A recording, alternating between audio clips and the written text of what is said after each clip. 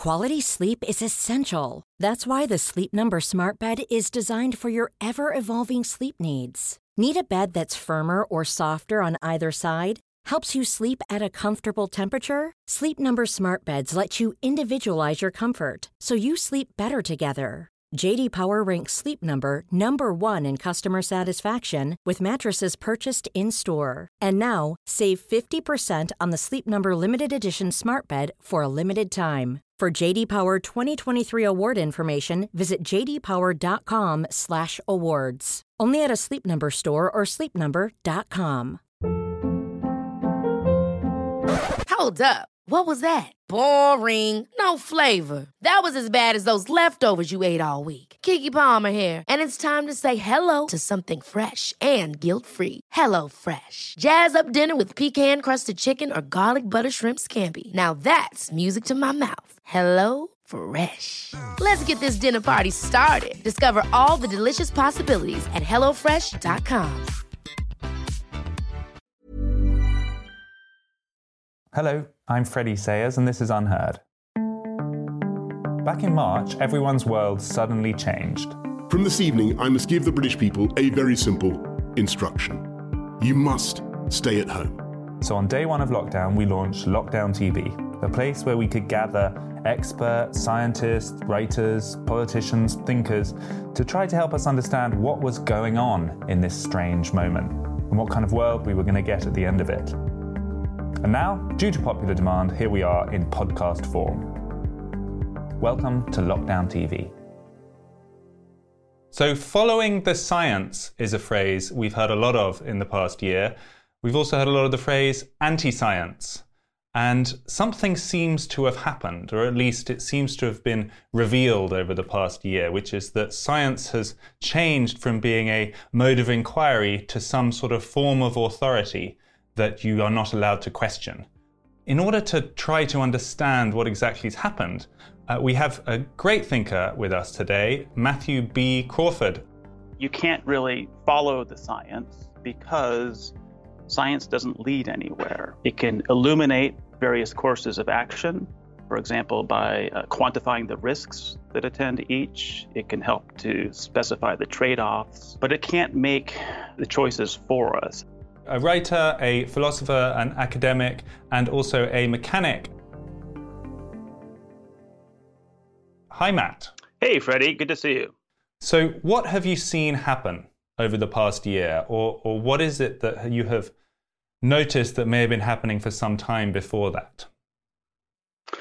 Well, I think with the pandemic, the question of political legitimacy that hangs over rule by experts, which is a long-standing question, has come to mass awareness. It's kind of on everyone's minds.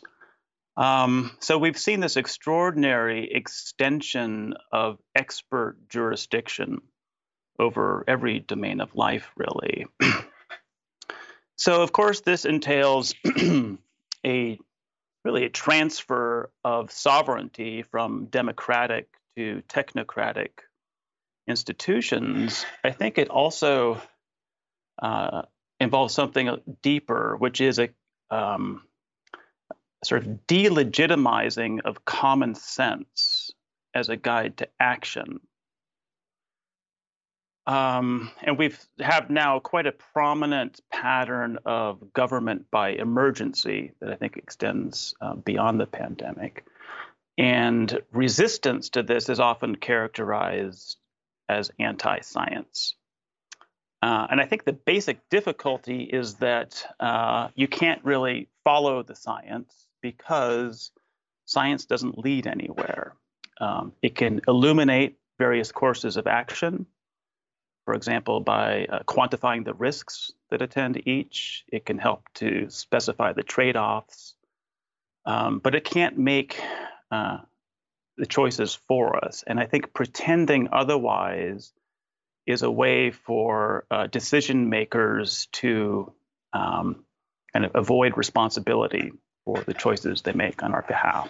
So it's part, in a way, of this devolving of power upwards to technocratic or expert bodies that bypasses having a political discussion about them and actually it delegitimizes people's instincts or people's natural intuitions on how to behave. Yeah, I think the sort of the deepest current here is, is experience an adequate guide to reality? And, the answer is yes and no. But clearly there's a kind of blossoming infatuation, I would say, among sort of institutional players in the West and sort of centrist opinion, an infatuation with Chinese-style governance, where democracy is very much in bad odor these days, and I think you see people looking to China for a model of social control. So I definitely want to come back to China. But just to spell this out then, for a lot of people watching, this has been a weird year because people may have felt they were pro-science, in favor of all of the wonderful discoveries that science has given to us and helping with people's health and all sorts of things. But they may have felt skeptical of some of the consensus scientific opinions, and they were hard to balance those two impulses. And you talk about a distinction between science and scientism. And I wonder if you could just explain what that means. Yeah, well, one way that's, it's the pride of science to be falsifiable, right? This is what distinguishes it from religion. You can prove it wrong, in other words. Yes, it's subject to empirical test, and yes, it exposes itself to being falsified.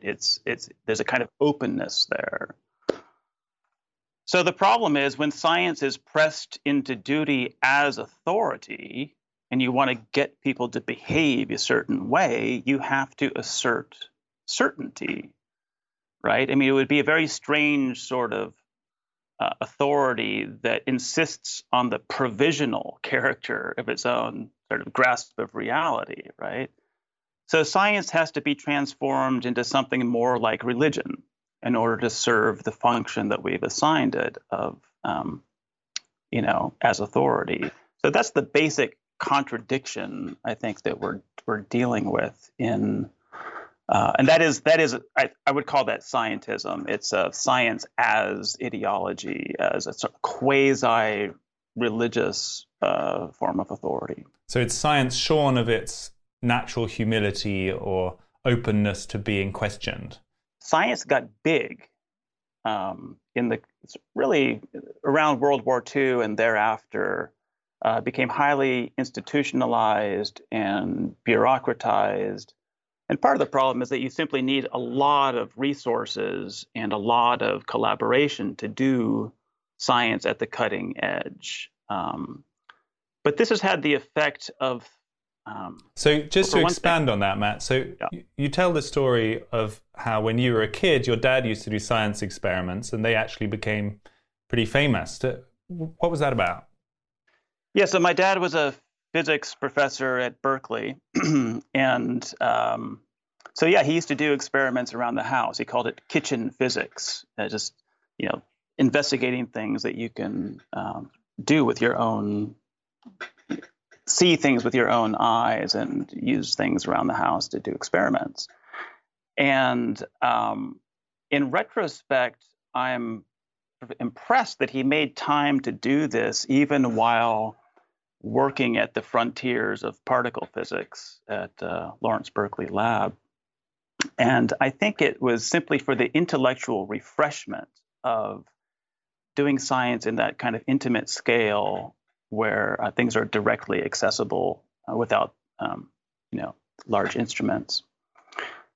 So it's a kind of reminder of the individual inquiry component of science, which gets lost if you're in a team of hundreds and hundreds of people. Sure, and it's really the image we have of what science is, right? This picture of Galileo going up into the Leaning Tower of Pisa to drop things and see how fast they fall. And then, of course, later Galileo was brought before the Inquisition for his establishing that the Earth revolves around the sun.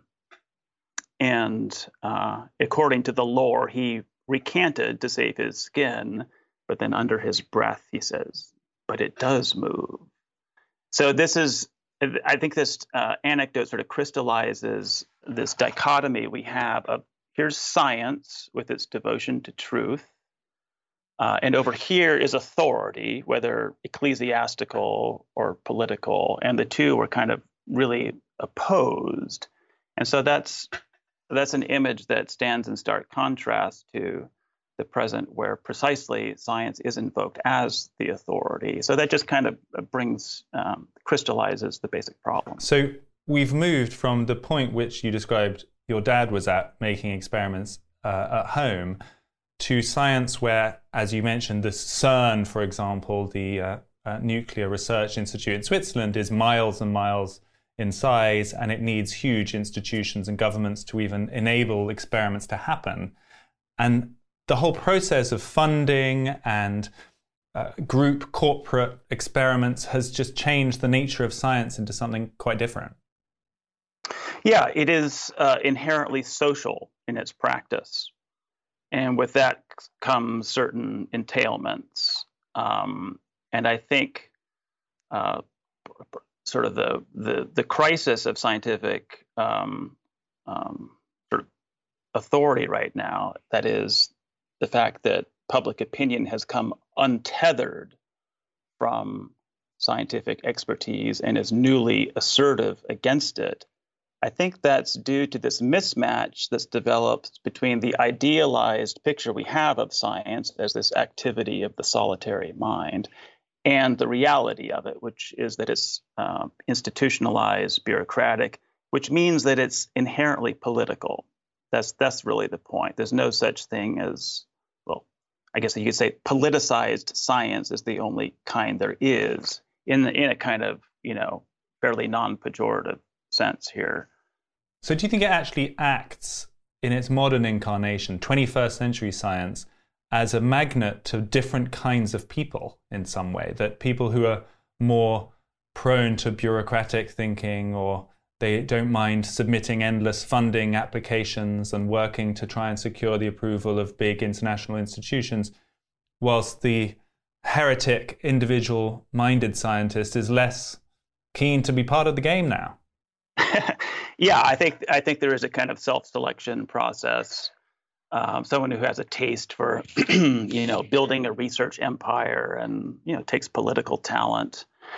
And then there's also, I think, in addition to that self-selection, there's a formation, intellectual and character formation that's accomplished by spending time in that kind of environment, where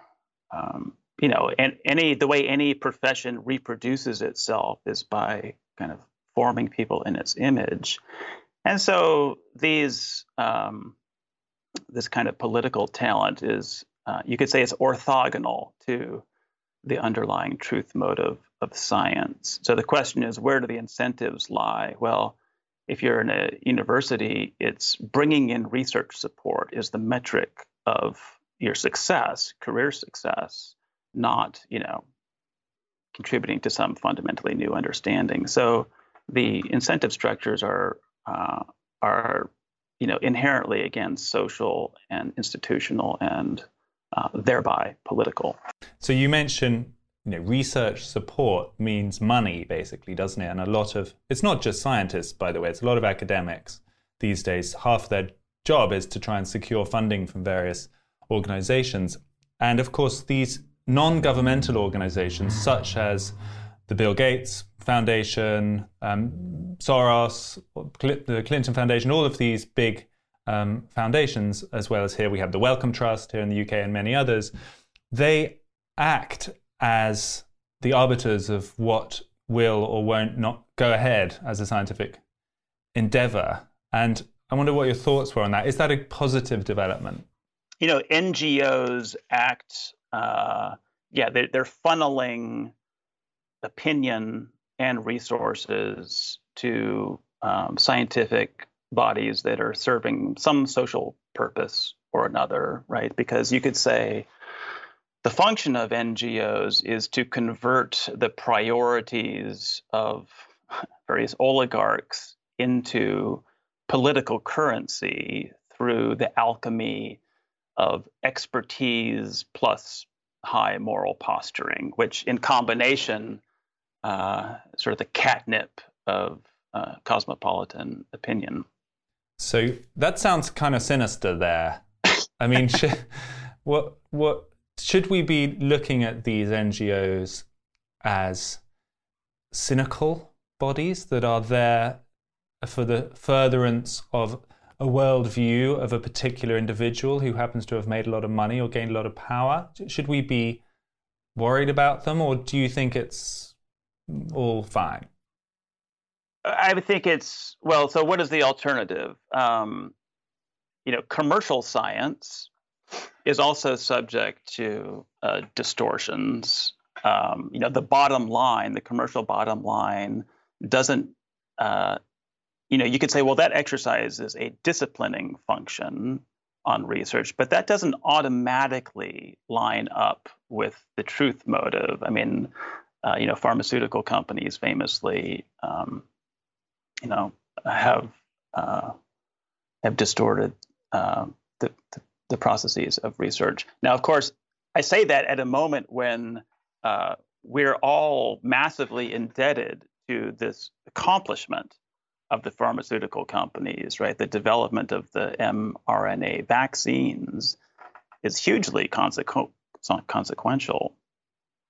But it's interesting that this happened in commercial laboratories that were temporarily relieved of the burden to stoke consumer demand or, pump the, their kind of financial analyst assessment of the companies, relieved of that by massive government support. So it was an unusual moment when science could proceed without the pressure, the commercial pressures, or the kind of organized political lobbies that so often channel, again, the sort of NGO support.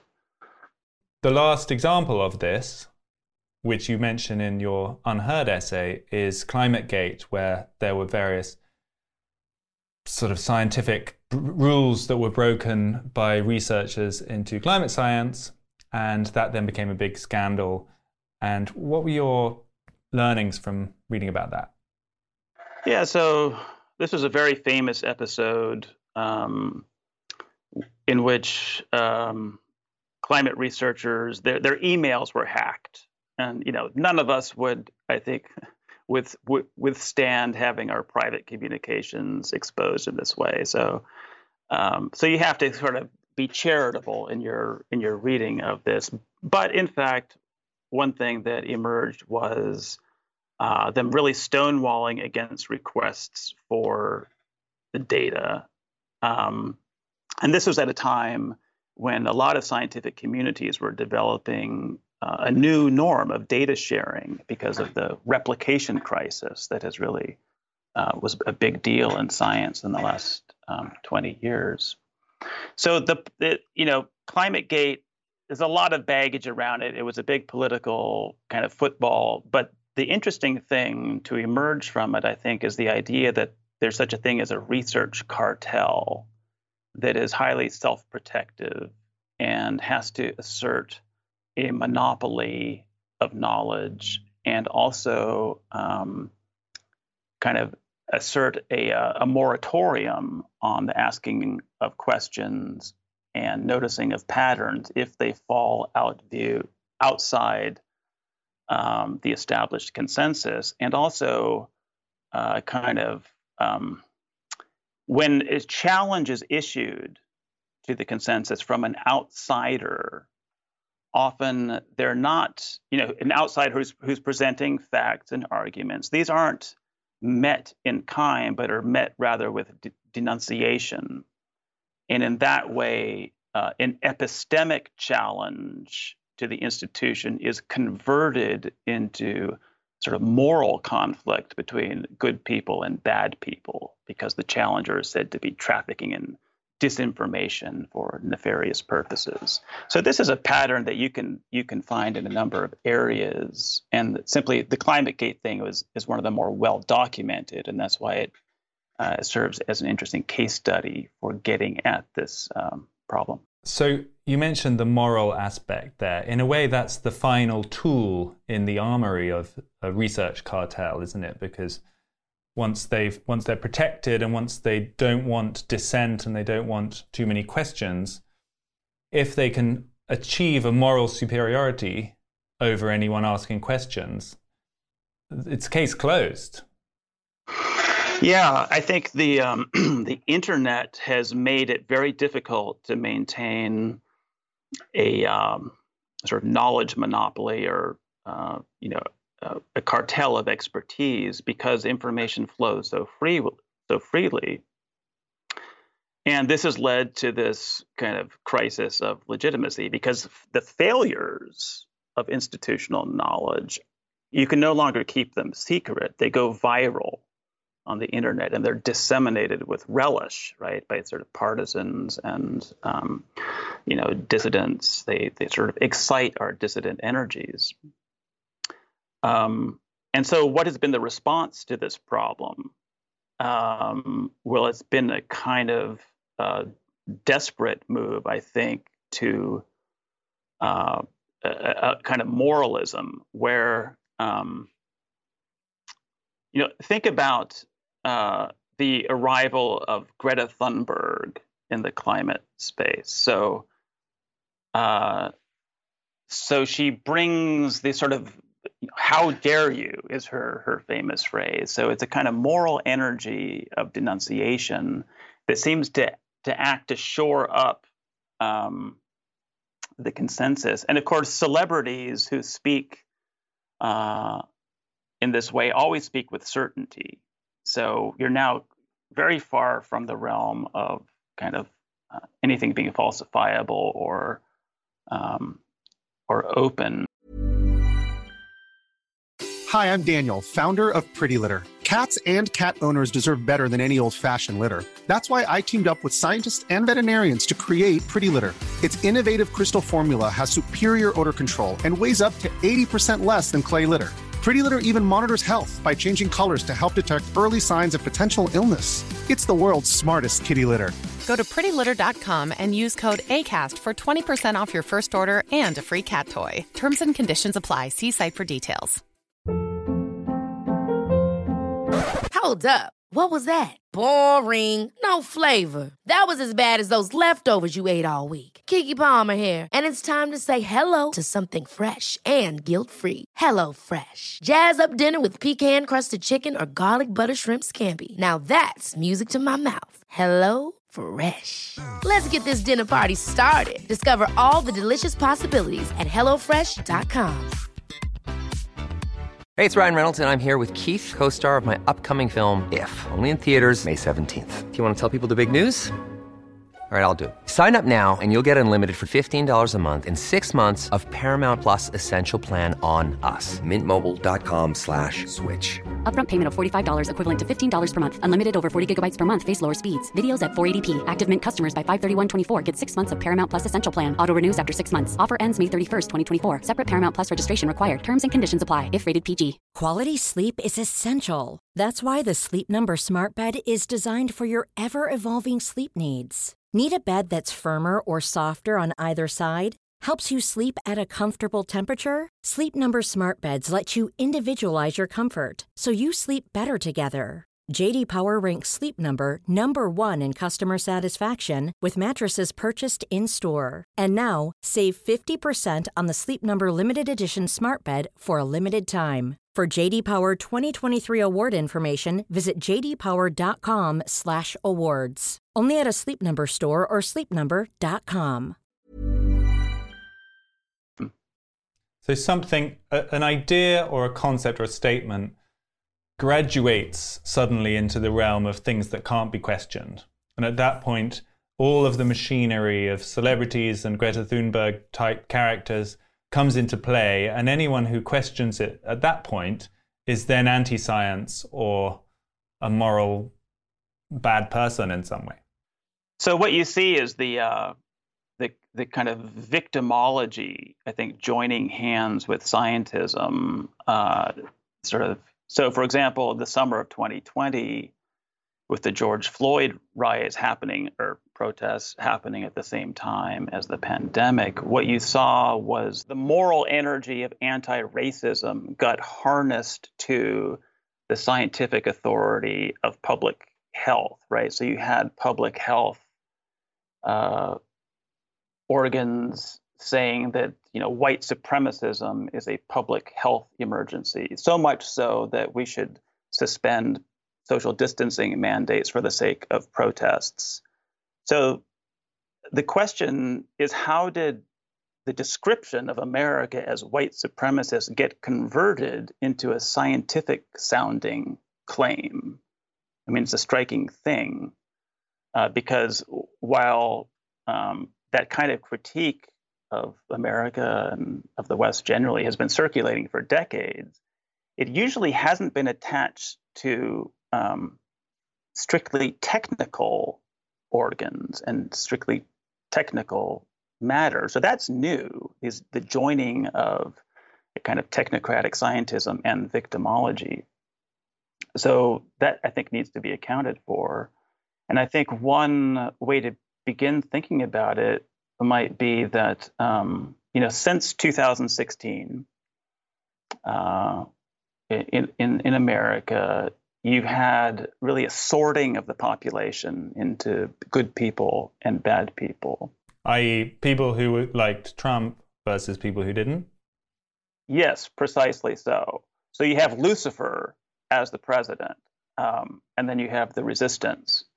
So that's the basic sort of Manichaean schema that has been overlaid over everything in the United States. And so there's a question mark that hangs over your head if you're someone who works in an institution, especially. And the question is the strength and sincerity of your anti-racism, because that's what decides which side of this divide you're on. And so there's a kind of precariousness to, especially, I think, white professionals who work in institutions. And I think the confluence of the pandemic and the Black Lives Matter moment offered an opportunity to convert that moral precarity into moral authority by making this move whereby, now speaking as a public health professional, I am informing you that white supremacism is a public health emergency. So it's kind of a neat move whereby you I think the what happened is that this cloud hanging over one's head maybe makes one more ready to sign on to demands of activists and sort of sign on to the idea that society needs to be radically transformed. So it's actually trying to save yourself ultimately. So it takes us back to a kind of elect and the damned situation in sort of Christian Europe centuries ago. One thing I did notice, I wonder what your thoughts are, is earlier in the pandemic at the start, this Manichaean good or evil dichotomy had flipped the other way. So at the beginning, it was talk about this virus was a racist or it was a xenophobic concept. And there were moves to go and hug a Chinese person to show that you weren't taken in by this xenophobic talk of virus. And famously, Trump's decision to close the borders was talked about as illiberal. And then it sort of flipped, didn't it? And suddenly everyone ran the other way. Yeah, and just the arbitrariness of it is, I think, went a long way toward kind of throwing into question the whole, public health apparatus. And yeah, so it often seemed to be taking its bearings from whatever Trump was in favor of, we have to be against. So the hydroxychloroquine, whatever the hell it was called, just the politics of a molecule. It became an evil molecule. An evil molecule, and the absurdities of this were so patent that the credibility of these pronouncements became a joke. So this is actually quite dangerous, Matt, isn't it? Yeah. Because there should be some authority with established scientific principles. I think even people who want a constantly questioned, skeptical world would still say that once we know that antibiotics are good for bacterial infections, we don't want people questioning that every time they get prescribed antibiotics, for example. So some authority attached to scientific principles is a good thing, but it's like it's been overreached. And the danger now is that everything will be subject to skepticism and anything goes again. Yeah, and I would want to insist here on a strong distinction between science and scientism, because it's precisely the opportunity to invoke science as a cover for decisions that may not be scientific in their kind of, basic motivations. That's what has this distorting effect, where in fact you're not deferring to science, you're just invoking science to avoid explicitly taking responsibility for making one decision rather than another. But what's the bad outcome, though, of this? I mean, what should we be worried about? If the whole of society starts agreeing with your analysis, where does that take us? I guess I would say that it's precisely if you want to preserve science, the integrity of science, you have to delimit this reflex of invoking it in a sort of demagogic way for the sake of manipulating the population. I think politicians have to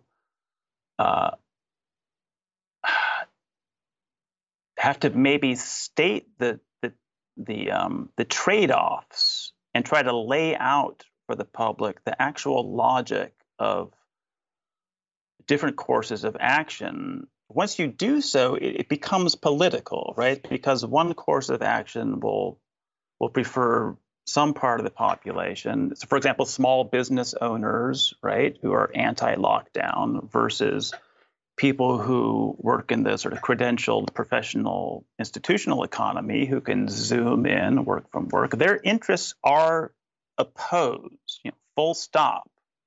So in deciding lockdowns, you want to make these things explicit rather than say simply follow the science. Well, if the science here is epidemiologists, they're going to give you a clear consensus. Keep the economy shuttered will, slow the spread of the virus. So the science is clear, but that's not what we're doing here. We're deciding between two opposed interests. And I think what statesmanship is the ability to not sort of hide these things, but articulate them in a way that clarifies and that allows political contestation to happen rather than to kind of smother it under abstractions that doesn't work anymore because it's so obvious that that's what's going on, and it just increases public rage.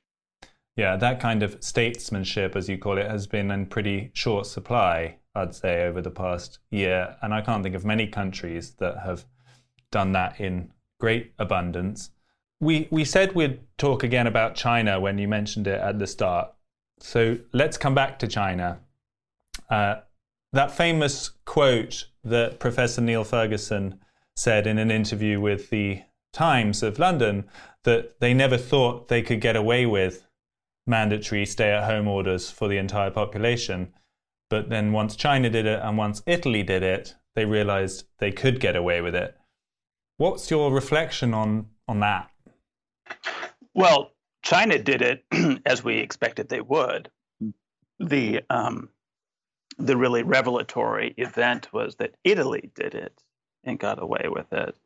So yeah, as Neil Ferguson said, this is when we realized maybe we could, and at this point lockdowns feel inevitable. So something that had seemed inconceivable now feels inevitable, and this complete inversion happened in a matter of months. So why did it seem inconceivable before? Well, the Western nations had contingency plans for pandemics in place, and they were predicated on the idea that you would try to isolate the vulnerable and those already infected. You wouldn't lock up people who are healthy in their houses. Why? Well, because of these kind of principles we have of non-coercion and the autonomy of individuals and all that. But somehow these bedrock Western principles went out the window. Now, there's surely some threshold of threat beyond which such liberal principles become an unaffordable luxury. So the question is, was this threat dire enough? Well, there it becomes interesting because the public's perception of the threat is orders of magnitude inflated beyond what it actually is. I mean, when you poll people, like in Britain, they polled, how many people do you think have died of COVID? And people think it's, 6 to 10% of the population, when in fact it's, like a tenth of 1%. So what does that say? Well, it means there's been a lot of fear mongering, which is obvious. And in the West, public opinion really matters in a way that it doesn't in China. So if you want to get people to do something, the fear can't come from the state, from outside. It has to come from inside, from a mental state in the individual. And I think that so our means of social control is not brute force, it's fear mongering. And fear mongering clearly is, a prominent part of the business model of mass media, but that seems to be getting integrated with state functions in a sort of symbiosis. Those opinion polls, there's been a sort of circular logic to them, hasn't there? Because the reason people were in favor of measures against the virus was because they were frightened about the virus. And the reason they were frightened about the virus was because they had been told that it was frightening. And so we're now in a slightly circular world where the government has a campaign about something, population then responds to it with the obvious response, which is fear in this instance. And then the government points to opinion polls saying, look, the population wants this, therefore we must do more of it. Yeah, that's a good point. Yeah, it increasingly feels like a propaganda state with the symbiosis between mass media and government. We're talking about technocratic organs where, again, expertise is invoked for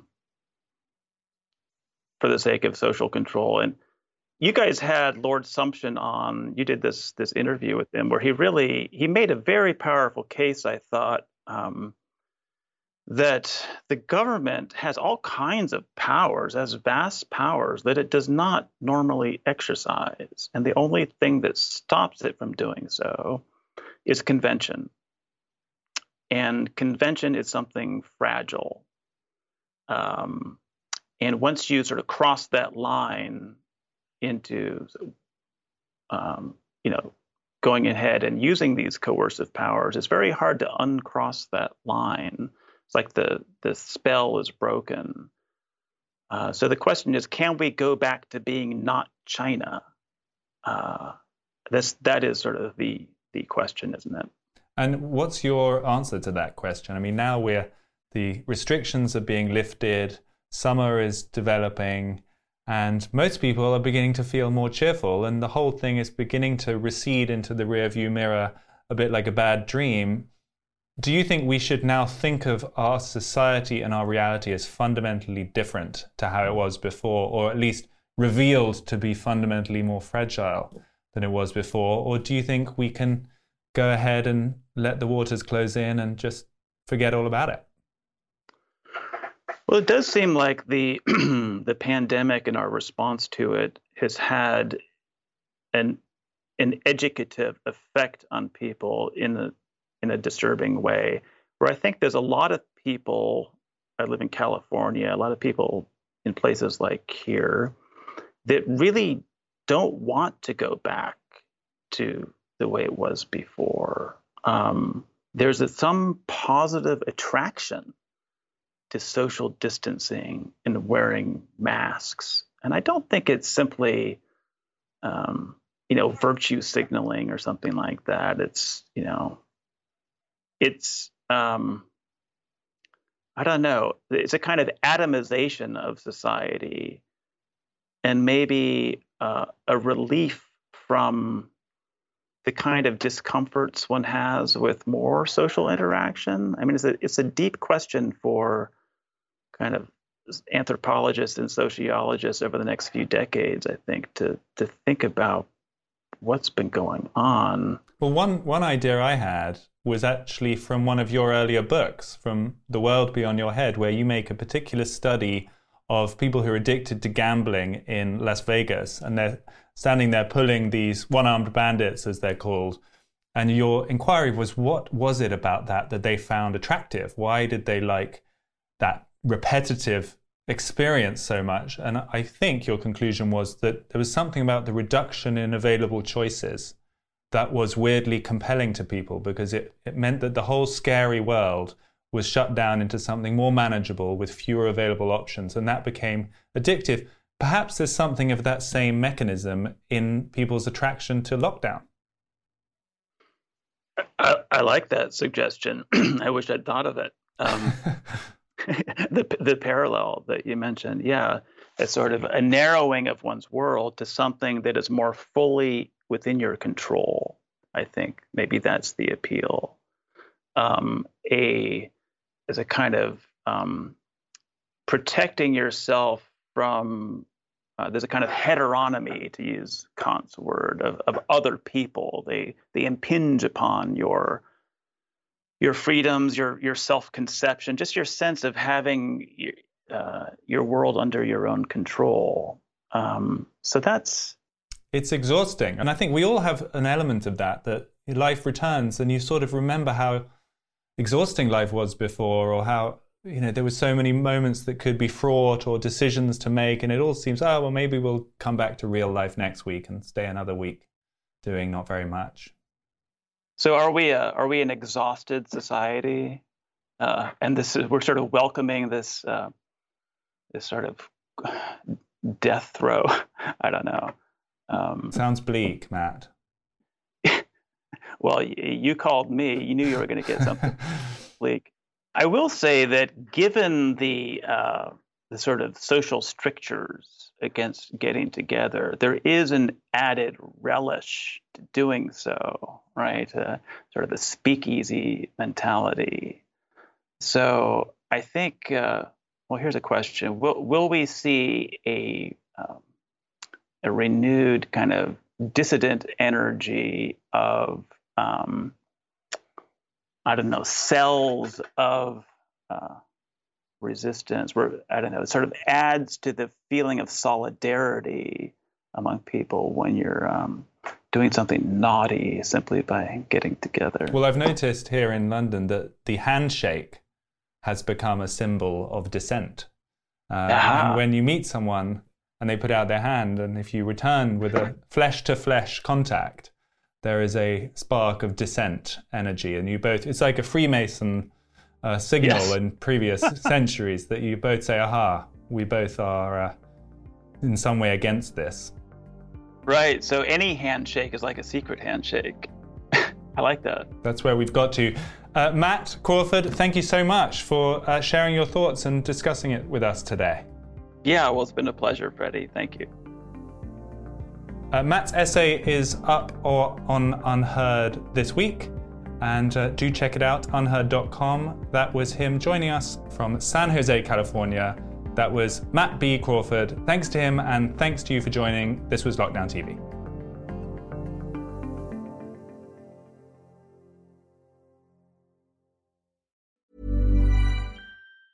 Ever catch yourself eating the same flavorless dinner 3 days in a row? Dreaming of something better? Well, HelloFresh is your guilt-free dream come true, baby. It's me, Keke Palmer. Let's wake up those taste buds with hot, juicy pecan-crusted chicken or garlic butter shrimp scampi. Hello Fresh. Stop dreaming of all the delicious possibilities and dig in at HelloFresh.com. Let's get this dinner party started. Hi, I'm Daniel, founder of Pretty Litter. Did you know cats tend to hide symptoms of sickness and pain? I learned this the hard way after losing my cat, Gingy. So I created Pretty Litter, a health monitoring litter that helps detect early signs of illness by changing colors, saving you money and potentially your cat's life. Pretty Litter is veterinarian developed, and it's the easiest way to keep tabs on your fur baby's health right at home. Go to prettylitter.com and use code ACAST for 20% off your first order and a free cat toy. Terms and conditions apply. See site for details.